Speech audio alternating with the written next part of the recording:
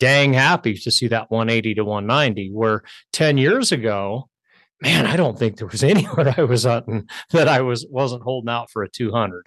So to me, that's what I mean about lowering my standards. Yep, I agree. And I think too, there's nothing, I think a lot of people get into this rut like they're going to hunt whatever. And I totally get that. And I set my standards way higher than I should. Like I'm the first to admit, like I set them way higher, but that's kind of what I want to do and what's in it for me. And I don't think there's any shame in somebody shooting 160, 170 inch buck, whatever. You like, just do what makes you happy. And I don't worry about what everybody else thinks. Like, I don't know.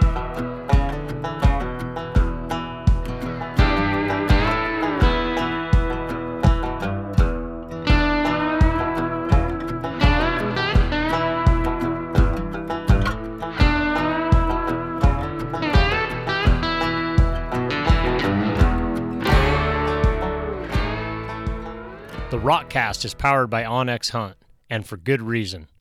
onX Hunt is the #1 hunting GPS app in the industry. Stay tuned for a Rockcast promo code.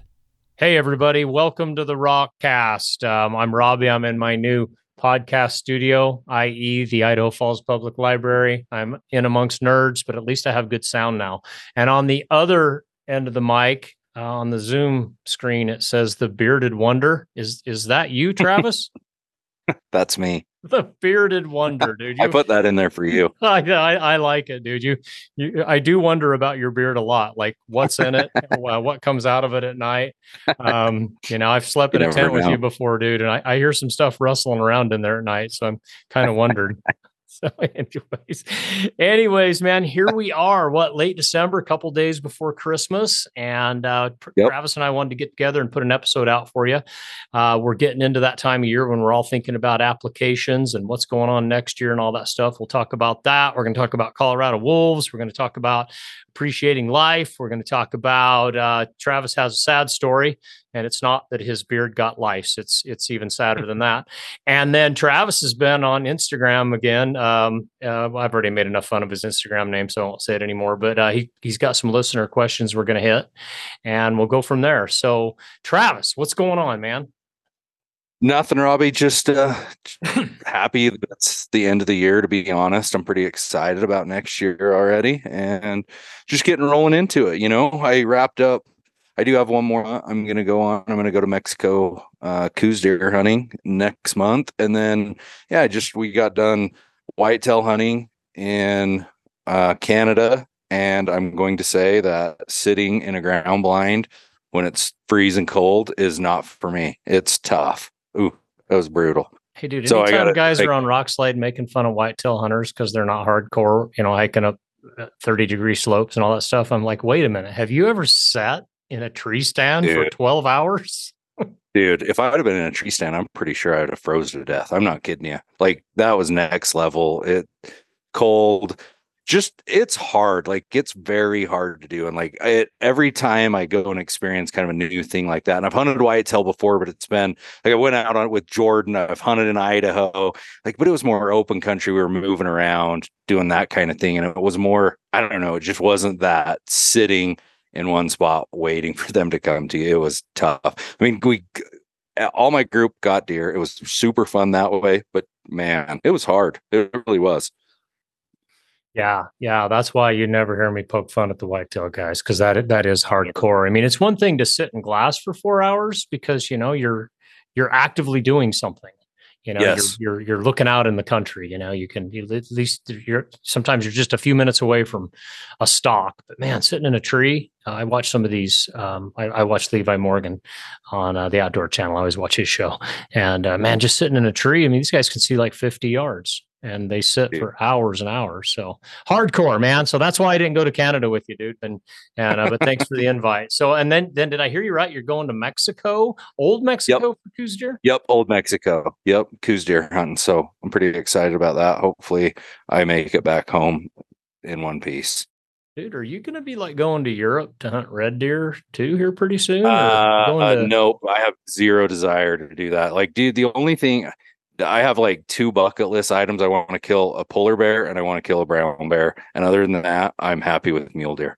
All right. Well, dude, you're international now. Natural born international hunter is what you are. He's hunting in 3 countries this year, dude. And here I am, dude, just hunting in the lowly old Intermountain West. Man, I'm surprised that you'll get on the podcast with me, but I sure appreciate Uh, it. So, dude, let's talk about like the whole application season. We're not here to give people units and stuff like that. We're just here to tell you what Travis and I are thinking and just how things have changed just in the last 10 years. And if you're a hunter and you don't like change, I encourage you, just stop hunting, because it's always going to be changing. It's changed a lot just in the years I've hunted. And honestly, I think it's going to change more. It's just the nature of things. And so, Travis, is your application thinking different now than it was, say, in 2012? yes, 100%. I think even back then, when you would look at draw odds, I mean, you could, like, there was like light at the end of the tunnel in a lot of places. You thought, okay, I can catch up with some of these different places, some of these different states. And it used to be that I had so many just tags that I could get, and I was like guaranteed they were in my pocket. So I kind of shot for the stars on in a few states like Nevada, Arizona, even like Montana, so to speak. I'd put in for Montana, like the draw units, just all these different places. And man, now I just look at some of the odds, and and you look at Nevada, you can still get some tags for sure. But Arizona, like if you're trying for like the high end stuff, man, it's so much different. And then, I mean, you look at general season type opportunities. I'll just throw out a couple. Like, look at the general season in Utah. 10 years ago, you could get archery tags all over the state, like in different places. You could always get an archery tag. I think that's kind of went away. Like, it's not a guaranteed anymore. And the writing on the wall for a bunch of other states. I look at what's happened in Wyoming, for instance. There's been tag cuts after tag cuts after tag cuts, especially if you're hunting the western side of the state. It's crazy when you look at how many points. Some of them places I used to hunt on 1 point, Robbie, and that was honestly, it was maybe a little more than 10 years ago, but it's just wild how things have changed. Colorado, that's another one. I look at the leftover opportunity that's happened there. I mean, man, you could have got so many tags on leftover 1 point, 2 point, and there are still some for sure. I mean, me and you, we've hunted them, but it's not like it used to be. It's just changed a lot. Yeah, the slush is gone. The years of having multiple tags in my pockets and not even expecting to be able to hunt them all, that's gone. But it's not the end of the world either, and that's kind of wanted to have this conversation. I'm still getting in more days, enough days every year. I'm still hunting as much as I want to. I'm just not, I had to lower my standards on which units I get to hunt. And this is a little more than 10 years ago, but I drew Western Wyoming every single year between 2000 and 2007. Every single year I drew it. I had to play the odds between special and regular. I had to do all that stuff, but I was able to pull a tag every single year. And I'm ashamed to say now, some of those years I didn't really put that many days in the tag just because I had other opportunities otherwise, because like you'd get too many tags. That's really what it was. Well, now Wyoming, if you want to hunt Western Wyoming, unless you're riding points, you're done for 5 years, 4 or 5 years. And I know a lot of guys think that that's going to lead to better deer hunting, but that's not what's going on. It's not like Wyoming has said, hey, we're going to cut back on tags enough to make better deer hunting. They're just responding to the everybody pulling the rug out from under non-residents and, giving it to the non-residents as far as any tag cuts for their hard winter. And, Wyoming do whatever they want, but it's still reducing opportunity, and it's not really improving any chance at getting a buck from, and I mean, you cut 300 tags out of units that have 7,000 hunters. That's just that's not going to make a difference. And so, but I even got thinking like 10 years ago that, there was just a year or two wait for some of those units that I wanted to hunt. And, maybe a 3-year wait, where now it's almost like I'm not even really thinking about them anymore unless I'm going to share points with somebody. And that's what was different than 10 years ago. So now I'm really having to focus more on just securing a tag or two that I can have a chance at the kind of buck that I'm looking for. Are you thinking that way too? Yep, for sure. 100%. I couldn't agree like any more than everything you said. I agree 100%. And the other thing too is it's like I used to just focus on the kind of the cream of the crop units, where now I can't do that. If I want to go deer hunting every year, I can't do that. And I'll just full disclosure to everybody, I want to go deer hunting every year, and I'm not ashamed to say that. All right, I still think there's enough opportunity out there to do that. Okay, so I kind of always get into it a little bit with the guys that are like, well, I'd rather hunt once every 5 years and have a chance at a big one than hunt every year. Okay, but show me where that's happening. Because if it's once every 5 years right now, as soon as somebody shoots a big buck on that unit, it's not going to be once every 5 years. It's going to be once every 10 years. I'm just giving a theoretical example, but that's kind of what's happened, Travis. We're waiting longer, but we're not getting any better opportunity, right? No, yeah, for sure. Well, I think about it. I mean, a lot of these places, you're waiting longer, and the hunting quality is probably honestly went down. And I know, especially as of recently, I mean, Weather.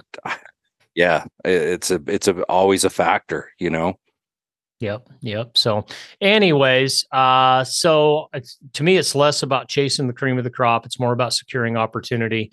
I've lowered my standards in the units I'm willing to select, but we just had a thread on rock slide the other day. It was pretty good. The guy was talking about lowering your standards for a buck, and some guys were taking it as, oh, so now everybody's just going to go shoot the little ones and we'll never get any old ones. No, that's not how I took it. I was looking at it more of because I can't select the best units anymore on a regular basis. Not that I'm not going to try, but I know I'm not going to have a great tag to speak of for more years, unless I just get lucky in the draw. So if I'm selecting a unit that it probably doesn't have many 200-inch bucks, I'm probably not going to be looking for one. I'm going to be, dang happy to see that 180 to 190. Where 10 years ago, man, I don't think there was anywhere I was hunting that I wasn't holding out for a 200. So to me, that's what I mean about lowering my standards. Yep, I agree. And I think too, there's nothing, I think a lot of people get into this rut like they're going to hunt whatever. And I totally get that. And I set my standards way higher than I should. Like I'm the first to admit, like I set them way higher. But that's kind of what I want to do and what's in it for me. And I don't think there's any shame in somebody shooting 160, 170-inch buck, whatever. You like, just do what makes you happy. And I don't worry about what everybody else thinks. Like, I don't know. Right. So, well, and then, right now, I don't know about you, but man, we've been having the best winter for deer survival right now. I talked about this on the last episode. I mean, unfortunately, if it stays this way, we'll go right back in the drought and have a lot of other problems. But right now, we're not in the drought. We're having a mild winter. These are the years where things really start to pick up. Usually, get some good carryover. And because now we can't just focus on these high end units and plan on drawing them, I'm really happy when we're getting good weather, because I know the tags that I can secure, there's gonna be more carryover, and we're hoping to have Randy from BYU on the Rockcast here in the next month or so. Yep, he had a very interesting Instagram post about a month ago. What's his Instagram page, Travis? It's Wildlife Prof.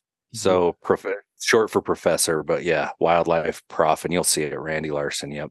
Go dig through his Instagram feed and look for the post. It was about a month ago, and he was talking about the collar studies of how many bucks were actually harvested on a particular unit in a particular state versus how many bucks were available. And it was kind of a head scratcher that, I'm just summarizing, no numbers here. A very low percentage of them were taken by hunters. Is that how you took that post, Travis? Yes. Yep. Yeah, yet the average hunter I talked to, oh my God, they killed them all. I saw a 3-point in the back of a truck. Someone should hang that guy. And yet, and that could be happening in some units, but this particular unit he was talking about, it wasn't. So we're hoping to bring him on the Rockcast episode, and we can break that down a little bit more. And I've talked about this before. There was a unit here in Idaho. I remember a game warden told me one time, we were talking about hunt pressure or something. He says, I honestly think we kill more on the road than the hunters actually kill. And, I was like, at first when I heard that, I thought, what?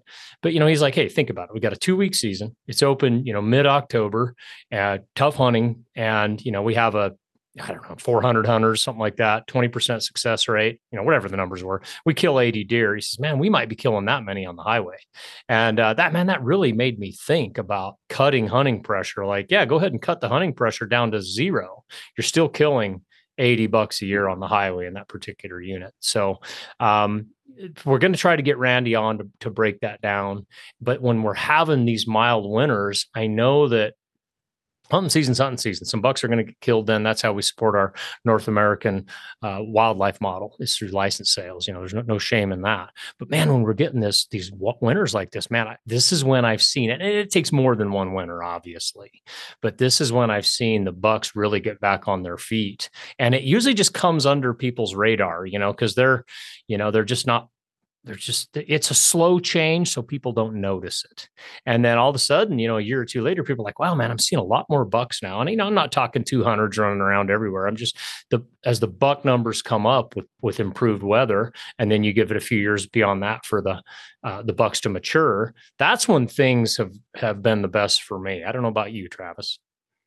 Yes, no, for 100%. And I think it's very hard when you come off those bad winters, like the 16, 17. It was really interesting to me that next year, it was like it got tough there for a while, but like right before this bad winter, dude, we were in a big upswing. I mean, like, I really feel like we were like really coming up on an upswing. And then that winter last year crushed us.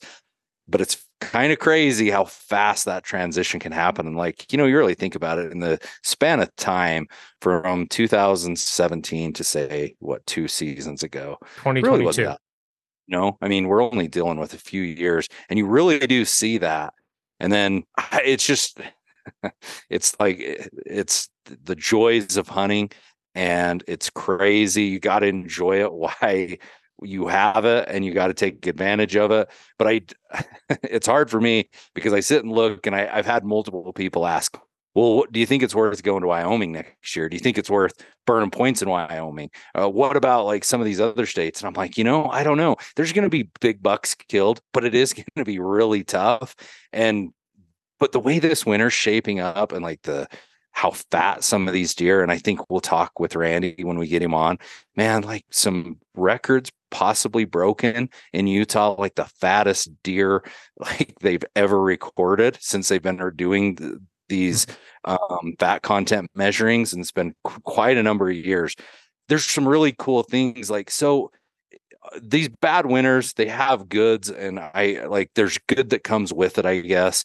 And just, all you can do is just try to make the most of it. That's the whole thing, is just still keep a positive attitude, get out there, and it might be tough, but it's going to come back. I really think it will. I think it's going to come back. It just might take a while, And so what I'm doing on a year like this is, this gets back to securing tags. And luckily I'm a resident in a Western state. I realize some people aren't, but the residents in every Western state are still securing tags for the most part. No, they're not getting the 9-point draw tag, that's still hard, but it's just as far as being able to have hunt opportunity in units with, $20 per 100 does or more, which is enough to grow a big buck.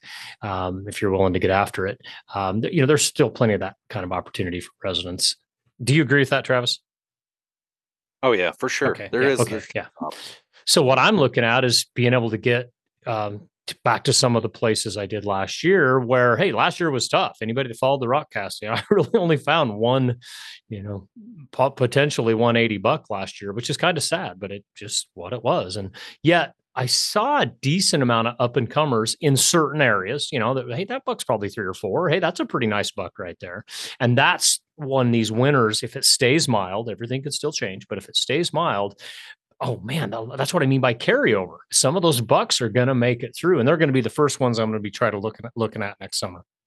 But which is For different sure. than 10 years ago, because 10 years ago, I'm not even thinking about those bucks. I'm thinking about that 9-point draw tag. I got 8 points now, and this is the year. And, that's where all my thinking was, where now I'm just like, oh, points, yawn. Yes, for sure. So anyways, Travis, so that's our kind of our wrap up on that right there. Let's see. You had a story about this, and this is kind of a little bit about this podcast is, we can't live in the past. We don't know what the future is going to bring. All we can do is live right now. Okay. And Travis has a story that kind of drives that point home. Take us, Travis. Yeah. And I think I always just am amazed at how many guys are always looking down the road, and I'm guilty. And whether it's in business, in life, whatever, it's easy to kick that can down the road almost, just like it just, I think so many people can put off what they could do today. They always put it off, or they got this bank of points and they're like, man, I don't want to waste them on this year or whatever. And I totally get that. But I think it's important that you get out there and try to experience all you can. And there's always these events that happen throughout life that when it happens close and you know firsthand. And the story I'm going to tell is, so my father-in-law has a cousin and his name is Greg. So I've got to know him through hunt mostly. He is a guy that just traveled around, and he's done a bunch of hunting, and he's down in Arizona. So he'd come up here, whether it was in Utah and Idaho. I mean, he's always just thinking, and he was taking his kids out, and he was just one of them guys that I just love to see out there crushing it. And I got to know him well. And my wife, she just told me this story. So his son, Parker, was on his way home with his pregnant wife, Chloe, for Christmas. So traveling down to Arizona, gets in a head-on collision with a semi. Now, it's just one of those deals that when this kind of thing happens, it just shows you how precious life is and how short it is. And it always just makes me think, man, you cannot take you can't take any of life for granted. It can go so fast. And long story short, and I don't want to really get into the details because it's still kind of coming out, but his son looks like he's going to make it. He's in critical condition, but his wife was killed in the accident. Son's probably going to lose his leg, and their baby, she was pregnant, also died. And I just think it sucks. It's a bad story, but I know this has happened to me with other friends. Just these accidents happen, just life. And I just think, man, take advantage of everything you got. Tomorrow's never promised. And we're so lucky to live in this country and experience what we get to. And especially just to be able to go and hunt and do all of these things and spend time with your families. I don't know. It's just very important. And I just hope that instead of, I just wish hunters would try to remember that. And I know for me, it's one of my goals is I want to for the next upcoming year is just try to just remember how awesome we have it and how cool it is, even though if the hunting's bad or you didn't, whatever. I just think it's an important thing to always keep in the back of your mind. It's just things like this that happen in life that, I don't know, kind of opens up your eyes, I guess, Robbie. Oh, yeah. And just from the great theologian Kenny Chesney, take every breath that God gives you because you are not guaranteed another. And so, yeah, man, what a story. And we will be praying for that family. And I cannot imagine, dude, waking up in the hospital to find out that my wife and my soon-to-be baby and my living son are no longer what they were and even gone. I mean, that just so tough stuff. Yeah, it is. Never know. Yeah, it makes our afflictions are light. All right, let's see. Looking ahead here, we our next episode, if we get these all out the way we're supposed to, is going to be a wolf episode with Dan Gates of the Colorado for Wildlife Management. organization. I was introduced to them by our friend Mike Duplan. Mike's lives in Colorado. He's on the cutting edge of kind of what's going on with the wolves down there, and they just got reintroduced. Now, this is no surprise. We've known since they won on the ballot. Oh, 2022, is that right, Travis? It was they got it passed in 2022, I think, last year. Yeah, one actually. I think it went in. Yes. Okay. Well, we knew they were coming. They're here now. They released 5 here just a couple of days ago. And so we're going to have Dan Gates on and talk about their organization, how we can support them.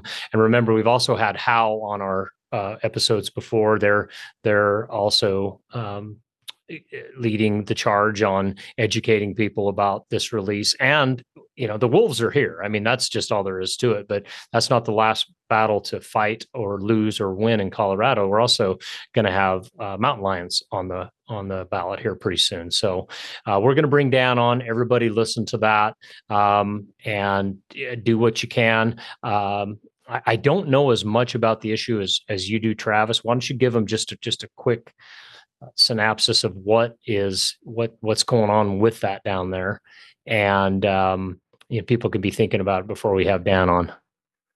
Yeah, for sure. So on the wolf, if we back up to the wolf deal, so there was a vote. So basically, Colorado citizens, it was a voter initiative. So basically, you had, I think it was honestly 51% to 40% of the citizens of Colorado voted saying they wanted wolves back in Colorado. They wanted them reintroduced.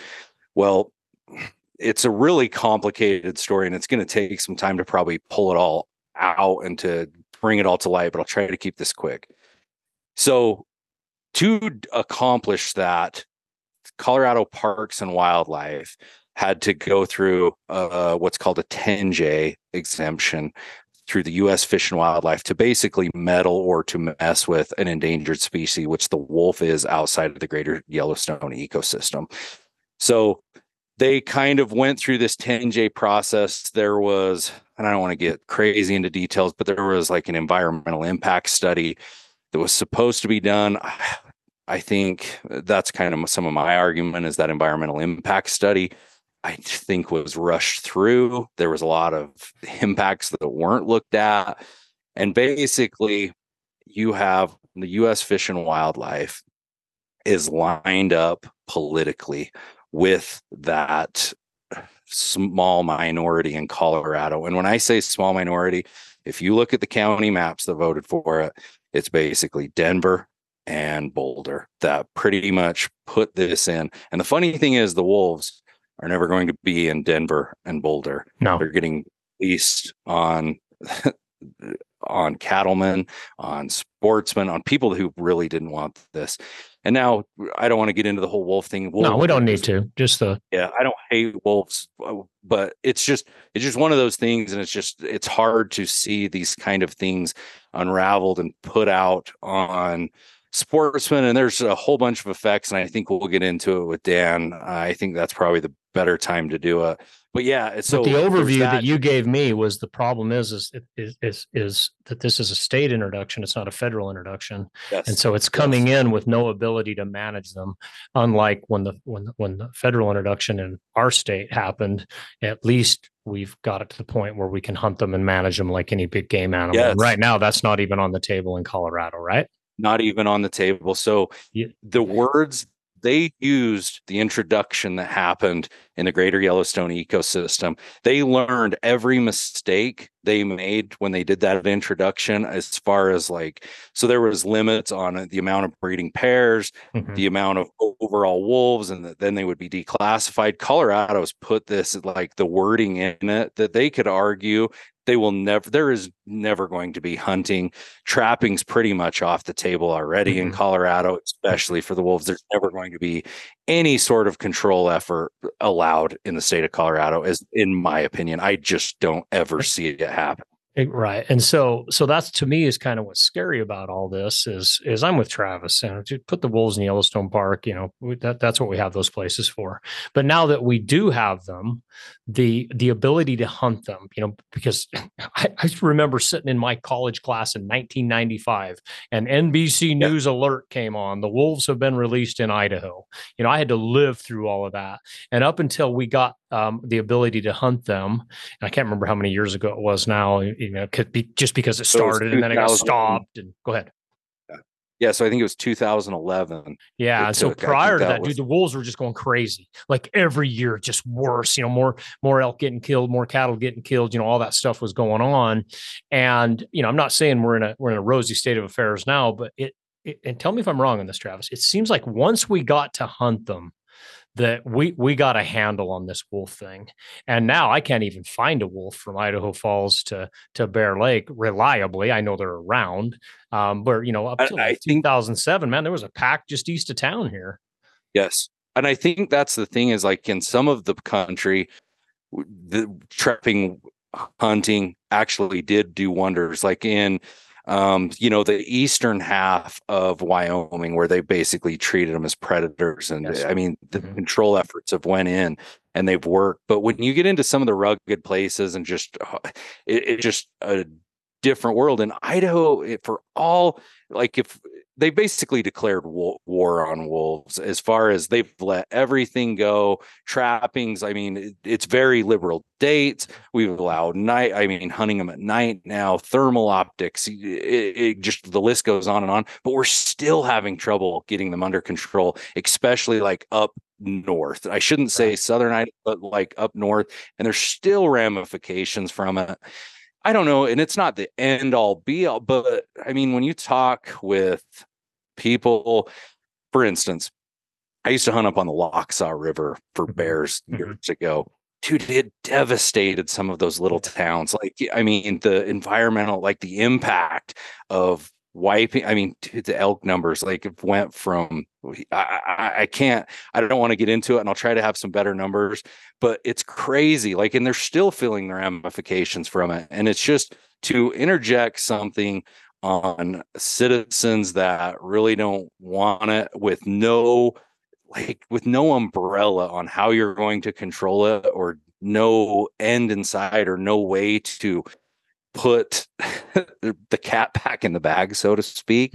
And that's like, it's just not going to happen. And Colorado has proven time and time again. And we talk about what's going on right now. So basically, they're going to do a voter, the same type of thing on trophy hunting. And the way they're wording this is they're talking about trophy hunting of lions, bobcats. That's kind of like where it's going, but they're not wanting to just end on lions and bobcats. Right. They're trying to supercharge that term trophy hunting so that it sounds, and this is the average non-hunter. When I talk to them, they hear the word trophy hunting, they think that you don't utilize the meat. That's the first thing that they do. So that's a very charged phrase. It's why I don't use it.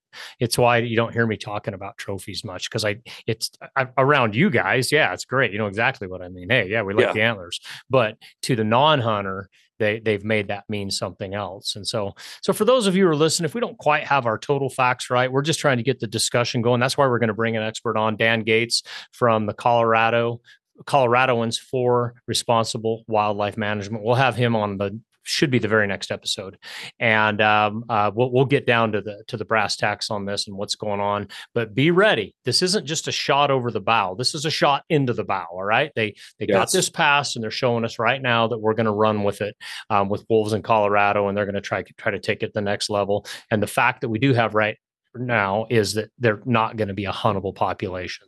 If it was a huntable population, my stress would be about 50% of it, because I know that, okay, well, once we're able to hunt them, at least we're going to be able to get a handle on them, where there's nothing that's showing that's ever going to happen. This is going to be just cuddly wolves, no different than grizzly bears. onX Hunt Elite subscription will provide way more value than the $100 annual fee will cost you, and that's before you apply the 20% ROCKcast promo code. You'll use onX on every hunt, every planning session, and now save money with exclusive deals on gear from the industry's best.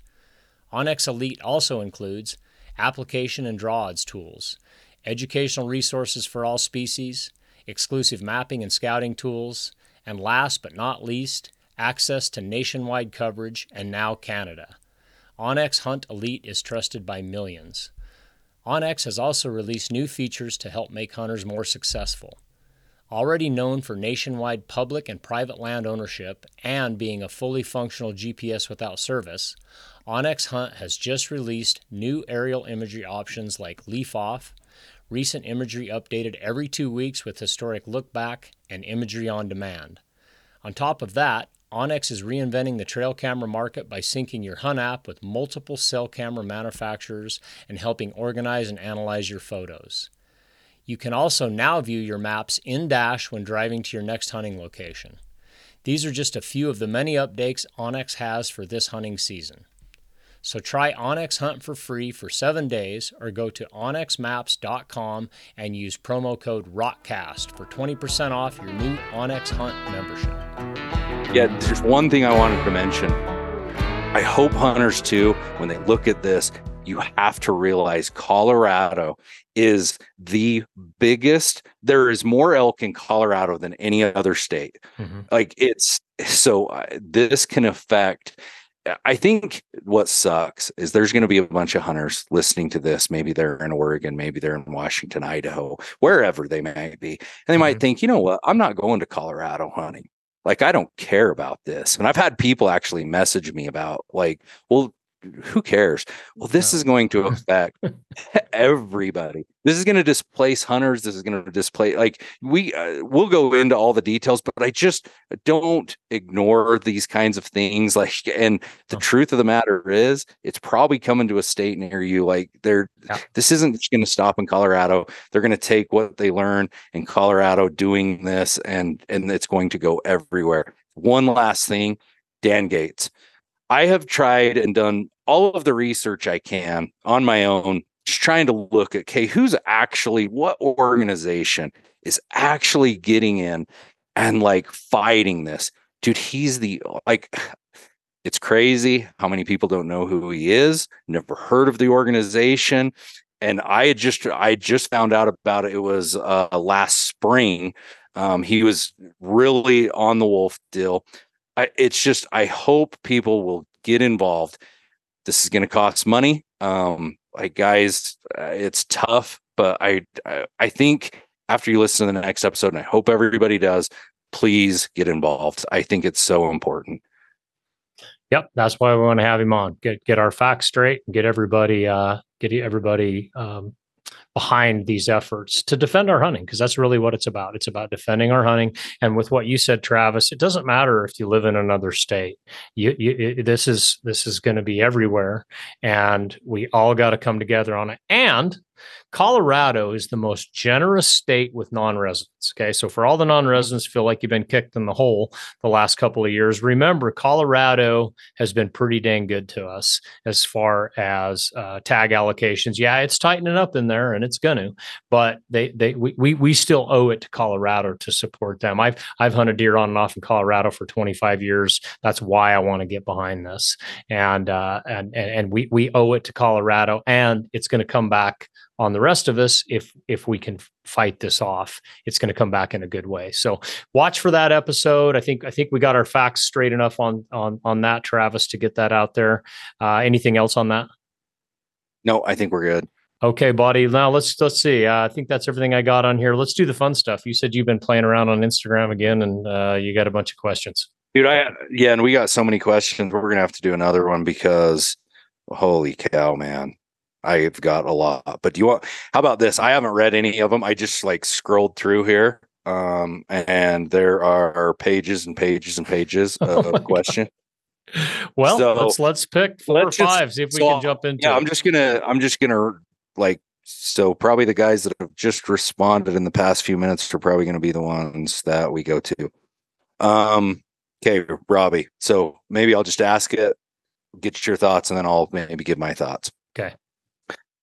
Thoughts on closing winter ranges to the public, only allowing people that work in the area to be allowed in. What are your guys' thoughts? And that was from Mountain Fed on Instagram, MTN_Fed. Well, I hate giving up freedoms for any reason if we can have them. And I live in an area where there are two winter ranges that are completely closed to human access. And in those two areas, there was a ton of, hate to say it, mostly shed hunters on there, but there was a ton of recreation going on there too. Hikers and, people with dogs and cross country skiers and everything. And Idaho had tried the shed antler season closure, like 20 years ago. It didn't really work. So they went to these small area closures. And I can tell you it worked. It helped the deer. One area is particularly small, probably just a few thousand acres. There's still plenty of other places that you can go. So it worked without too much restriction. It used to be sad to go up there and watch how much the deer were getting ran around. The other areas, quite a bit larger, but they've closed it to human entry because it was moving elk onto private land and running deer around in the winter. They seem to be able to manage it pretty good. I don't know the acreage on that one, but it's worked in those two areas. But that doesn't mean I want it expanded to every single winter range either, because some winter ranges are lightly impacted by human activity. And now that Idaho has this shed season that they can bring in and out, I mean, I hate to pick on the shed hunters, but they're pretty active out there, and in some places, not all. There's a lot of activity on the winter range. So if we can manage it with just simple shed closures, and yet people still be able to go out, I think that's a good compromise. Just my opinion, but I hate to give up freedoms if I don't have to. But I just gave you two examples of where I think there was so much impact, it was worth giving the freedom up. But I don't think that's going to apply to every single place. But by far, I mean, I can think of winter range right now I could go to today. There's nobody there. Well, why have it? Why have it closed? How about you, Travis? So I think, this is my opinion, in places that are getting more populated, I do think something has to be done. And what I'm referring to is, so winter range in a lot of places has become very populated. So you have, and when I'm talking winter range, I'm talking about federal land that's winter range that's still open for, hopefully that'll kind of, I'll go with the federal side of things. I wish the BLM Forest Service would get together and look at critical winter ranges. And I do wish they would shut them down to all human activities, say from a certain date to a certain day. I would be totally on board with it. However, I would like to see trails maintained and left open, like going up, like, so if there is an established trail or road that maybe snowmobilers, because I do see this is land of many uses. It's not just hunting. However, I do think wildlife should come first. And I think if the general public was made more aware of this, some of the issues that I see, I'm seeing like just your average citizen, they want to get out on a cold, snowy day and take their dogs for a walk. Well, they wanted to do it where they can take their dogs for a walk off leash. So they got their dogs, and they don't realize like the impact those dogs just running, and they're just walking up the road. Maybe they got their snowshoes on, whatever, but there's such an impact by that. The biggest problem is to get that done and done correctly. I think it needs to be the Forest Service or BLM step in. I know they've done complete travel restrictions or complete closures in places in Wyoming. There's some places around here that actually have travel or they have travel restrictions certain times a year. I don't know if they're really enforced how they should be. That's some of me, is I wish there was a little more, enforcement on laws that are already on the books. That would probably help a lot. And it's tricky, but I do love these shed antler seasons. I hate to say it. I've just watched it change since I was a kid to what it is now. Antler season is serious. There's so many guys out serious about it and just getting out there crushing it. And I think that's causing a problem. I really do, Robbie. I think that's just my thoughts. I wish we could do more closures to all access. I think would be fair, but yeah, that's my thoughts. Gotcha. And while we're on that subject, Idaho did, they took it to the to the public this summer and voted on it. I don't remember how the vote came out, but I think it was safe to say it was pretty overwhelmingly for a shed antler season. If I'm wrong on that, somebody can let me know. But I heard it was like 80% were for it. Did you hear that too, Travis? Yes, it was like unbelievable how many people were in support of it. It was quite surprising. So now that we have that, it starts January 1st, 2024. This is in the Upper Snake and the southeast regions of Idaho only. So there's still a ton of Idaho you can shed antler on them. But because those were the two areas most affected by the devastating winter last year, that's where they put it in. And so it starts January 1st and it runs through April 14th. And it prohibits searching for, picking up, caching. I was surprised they put this in there too. No drones to look for antlers. I didn't even know that was a thing. So no unmanned aircraft. I guess they didn't put manned aircraft in there because it's pretty hard to hunt sheds from a Cessna. But anyways, make sure you know that that's out there and that does take place in the Upper Snake and Southeast region starting January 1st. And let's give it some time. Let's see if it's going to work. Even though Idaho tried it 20 years ago and it didn't work, they didn't have the ability to enforce it then, where now they're thinking with public support and the ability to easily contact the fish and game and take pictures and all that other stuff, that it'll have better enforcement. But again, I wish we didn't have to have all this. I wish we could have more freedom, but as the winter ranges get squeezed, we got to do something to help them. You pursue them, you cherish them, and now it's time to protect them. This is the Mule Deer Foundation. Our mission is the conservation of mule deer, black-tailed deer, and their habitats, the heart and soul of the West. Join the herd today and help us preserve the legacy of these majestic creatures for generations to come. Your membership supports essential conservation projects, research initiatives, and educational programs that secure a future for mule deer and black-tailed deer. Our deer, our heritage, our responsibility. Don't just witness their journey, be a part of it. Join the herd. Together, we can make a difference. Visit muledeer.org today. Let's hit another question, Travis. Okay. So I got the next question. Turnbow D14 on Instagram responded. Most important thing a hunter can do to help with serious matters affecting the industry. So I think he's talking about hunting in general. What can hunters do to help with serious matters? Take it, Robbie.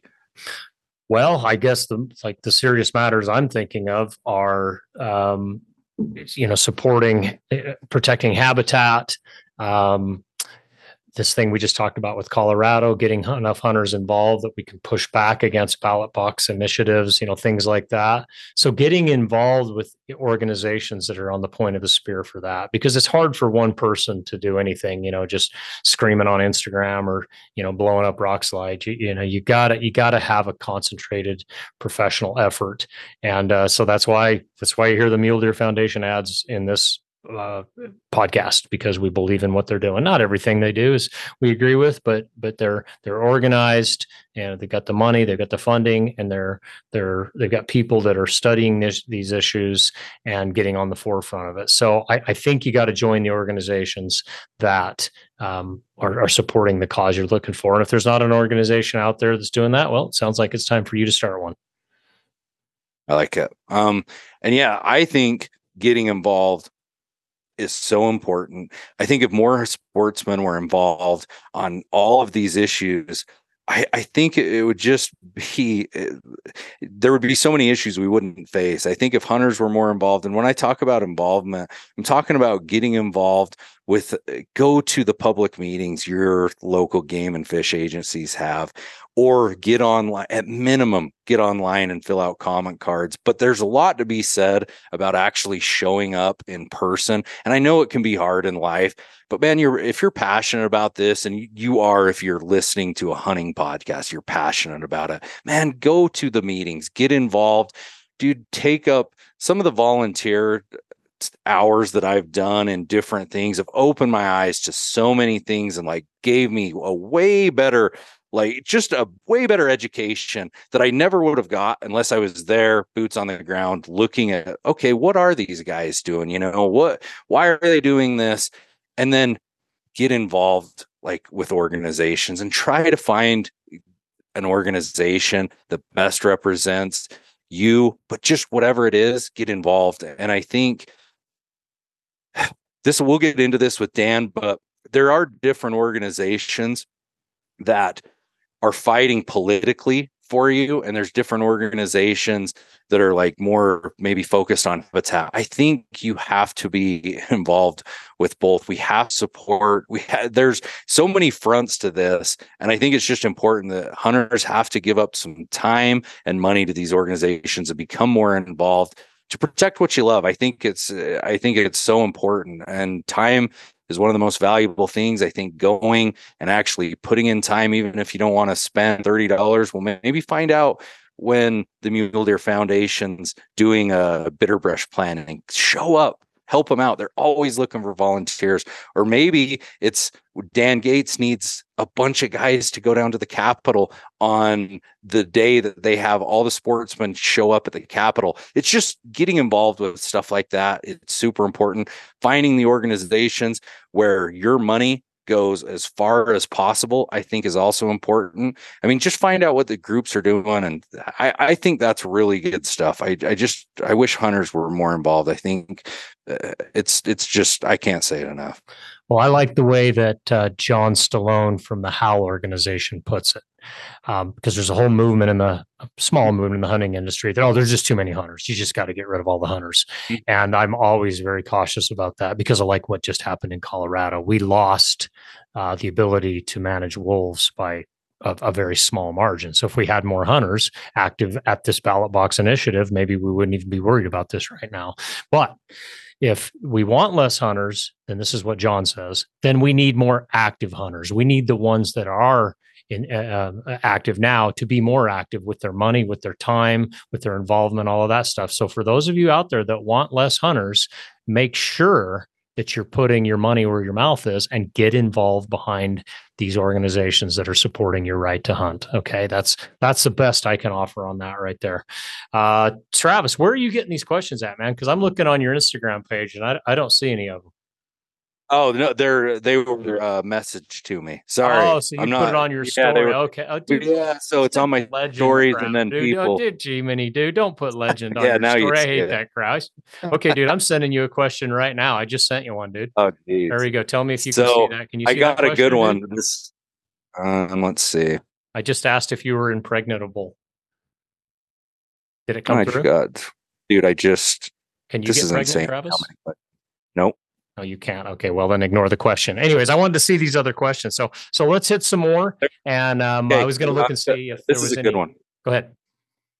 What is the actual reality of hunting a 200-inch muley on public land, past, present, and future? I love this question. I think this is great. And this was CJ Hunt 1 that asked that. Okay, you want me to go first? Go ahead. Okay, so just kind of what we started the podcast off with. 10 to 15 years ago, for me, it was building points and getting into the units that grew 200 inches on a regular basis, and then just staying off the trigger until I saw one, which still took like 5 years. Where now I've had to lower my standards because I'm just hunting more average units where I can secure a tag, because I can't wait the rest of my life to draw that tag that's going to give me a chance at multiple 200s. And I never even saw a 200 last year. So it's harder now than what it was. If I go to the draw units and I just scout there, of course, I'm going to see them. A guy sent me a picture this morning of one from a draw unit. And I thought, whoop-de-doo. I'm never going to get a hunt there. It's not that I don't care about that deer. It's just, it's not an opportunity worth investing in. Where 10 or 15 years ago, I would have really, even though it wasn't easy to draw them, I don't want to make it sound like that, but I mean, you had a lot better chance, double, triple the odds you do now. And, where now everything's a lot of these units, they're almost like sheep tags. Like when I was growing up, like they're almost like you might get one every 15 or 20 years, so the reality of it now is, it's a lot harder, but they are out there. And I think that's why scouting is so important. And we didn't mention this earlier.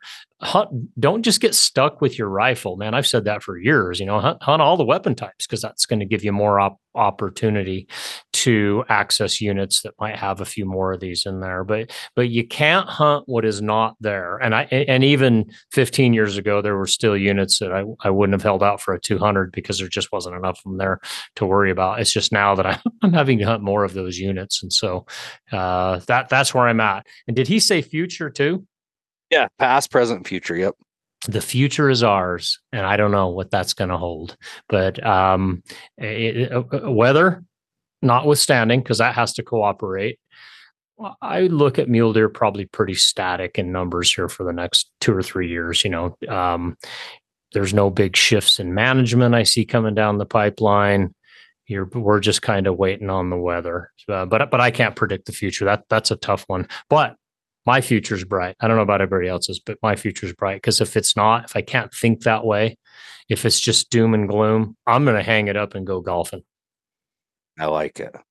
So on my past, it's kind of hard to understand where he's talking about past. I was just going to reel it back. So 5 years ago, prior to the 2017 winter, dude, I'll be honest, I had more 200-inch bucks found than I could go hunt. There was actually a number of years right through there I could not get to all of them. And I hunted some of them unsuccessfully, but it was the best I had ever seen it in my life. And at that time, it's kind of funny, there was a lot of guys that were saying the hunting still sucked. And that we're talking in 2015, 14, 13, I killed a number of them in those years. And it was awesome. Like, the hunting was fantastic. I literally could not afford enough time to get to all of them. And like, I was literally picking and choosing, coming back for some of them a year later, whatever. It was a wild time. So I know it was available just a few years ago. I know it was there. Currently, at the present, dude, it's pretty tough to find a 200-inch buck. How many did you see last year, Travis? 2023. How many hands down did you see that were on a huntable tag? Yeah, on a huntable tag that I had, 0 for sure. That's what's changed. To me, that's not a change in management, because we're still right. I mean, yep, maybe a little, I don't know, but man, to me, that's just weather. Yeah, and then not being able to have better tags in my pocket because of draw odds. For sure. And the future, I truthfully, like you said, Robbie, I know it's going to get better. I know it will. I know it will. It can't really get worse. It can't get worse. So I think it's good. I think a lot of things have changed, and I think the availability to get tags is going to affect that. I think that hunting has changed a lot in just, the 10-year window that I'm kind of looking in just recently right here. I think hunting's changed a lot, and we talked about that earlier, but I do think the future is bright. I know I will hunt another 200-inch buck. I know I will hunt multiple in my lifetime. Like, I guarantee it. Like, that's the attitude I have. Like you said, Robbie, if I didn't think that, I'd probably go fishing, or I'd do something different, but I really think the future is bright. We have to. So anyways, that's our answer to that question. What else you got? Okay. This one was kind of fun. Was the southern Idaho deer herd hurt as bad by winter as everyone thought it would be? What are your thoughts? Well, it depends on how you define southern Idaho. If you define southern Idaho from the Oregon border to the, Utah border on the other side, yes, parts of it were very impacted, the southeast corner. But if you're just talking southern Idaho, basically Twin Falls and east, hopefully I don't have my map upside down in my head, towards Oregon, or is that west? That's west. Jeez. This is bad. I don't have a 3D mind. There's a reason I have an English. We haven't read these questions right on the spot. Yeah. Right. But anyways, that half of Idaho, western Idaho. There we go. That's what I got. Western half of southern Idaho. No, it wasn't as bad over there. And you see that on both sides of the border, like some of the stuff that Randy Wildlife Prof did. What is that? Box Elder County that Utah butts up against Idaho. They had higher survival rate than they did over in your country, Logan. Yes. Yeah, that Ash. part of Utah. Yep. So everything that was in that tri-state area of Idaho, Utah, and Wyoming, that all comes together right there. Bad. I won't even try to sugarcoat it, but it wasn't as bad as you get west of there. And yes, so I'm going to comment because I have not been over. I used to hunt a lot of those units kind of over on the western, like the central and western half of southern Idaho. I would go over there fairly often. I did not get over there this year, and I wished I would have. But I will say in southeast Idaho, just like you said, Robbie, northern Utah, I really think the epicenter of the horrible winter was like that Montpelier to Soda Springs area. It was awful. Like it's amazing. And I've been traveling around on the winter range a bunch the past few weeks. I've been over in Wyoming.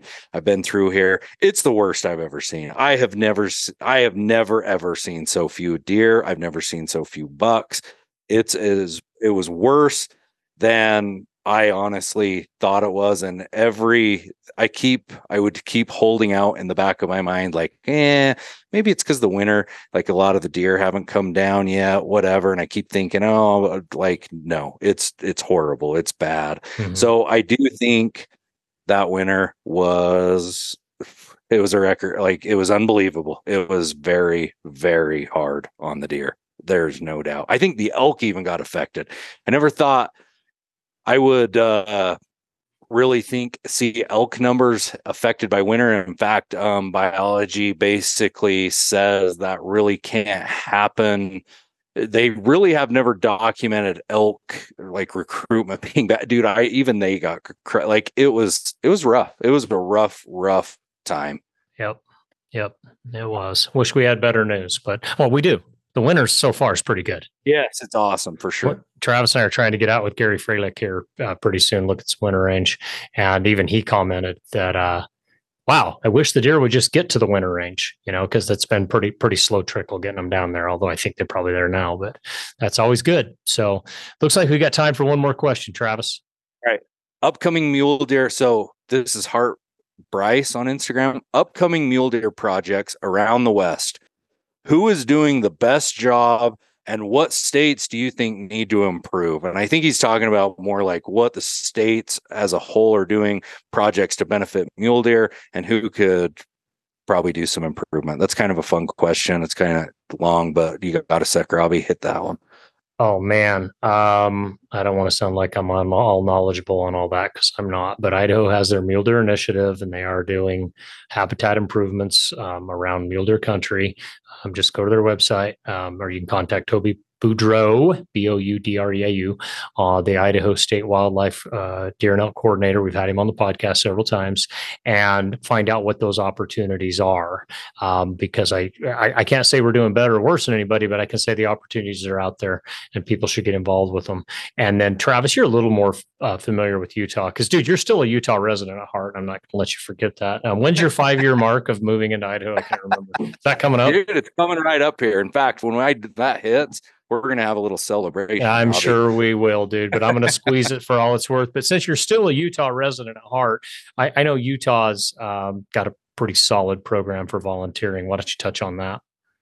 Yeah. So like a couple states that I really think is like going above and beyond. I will say Utah, it is amazing what they're investing in collar data. They just in habitat money. In fact, nobody else is even coming close. A lot of that has to do with conservation permit dollars. People will poo-poo the conservation program and hate on it and say, that's crazy. We're taking 3% right off the top of tags available to the public and giving them to the highest bidder. I will say, in defense of that program, Utah, unlike Idaho and Wyoming and Montana, does no outfitter allocated tags.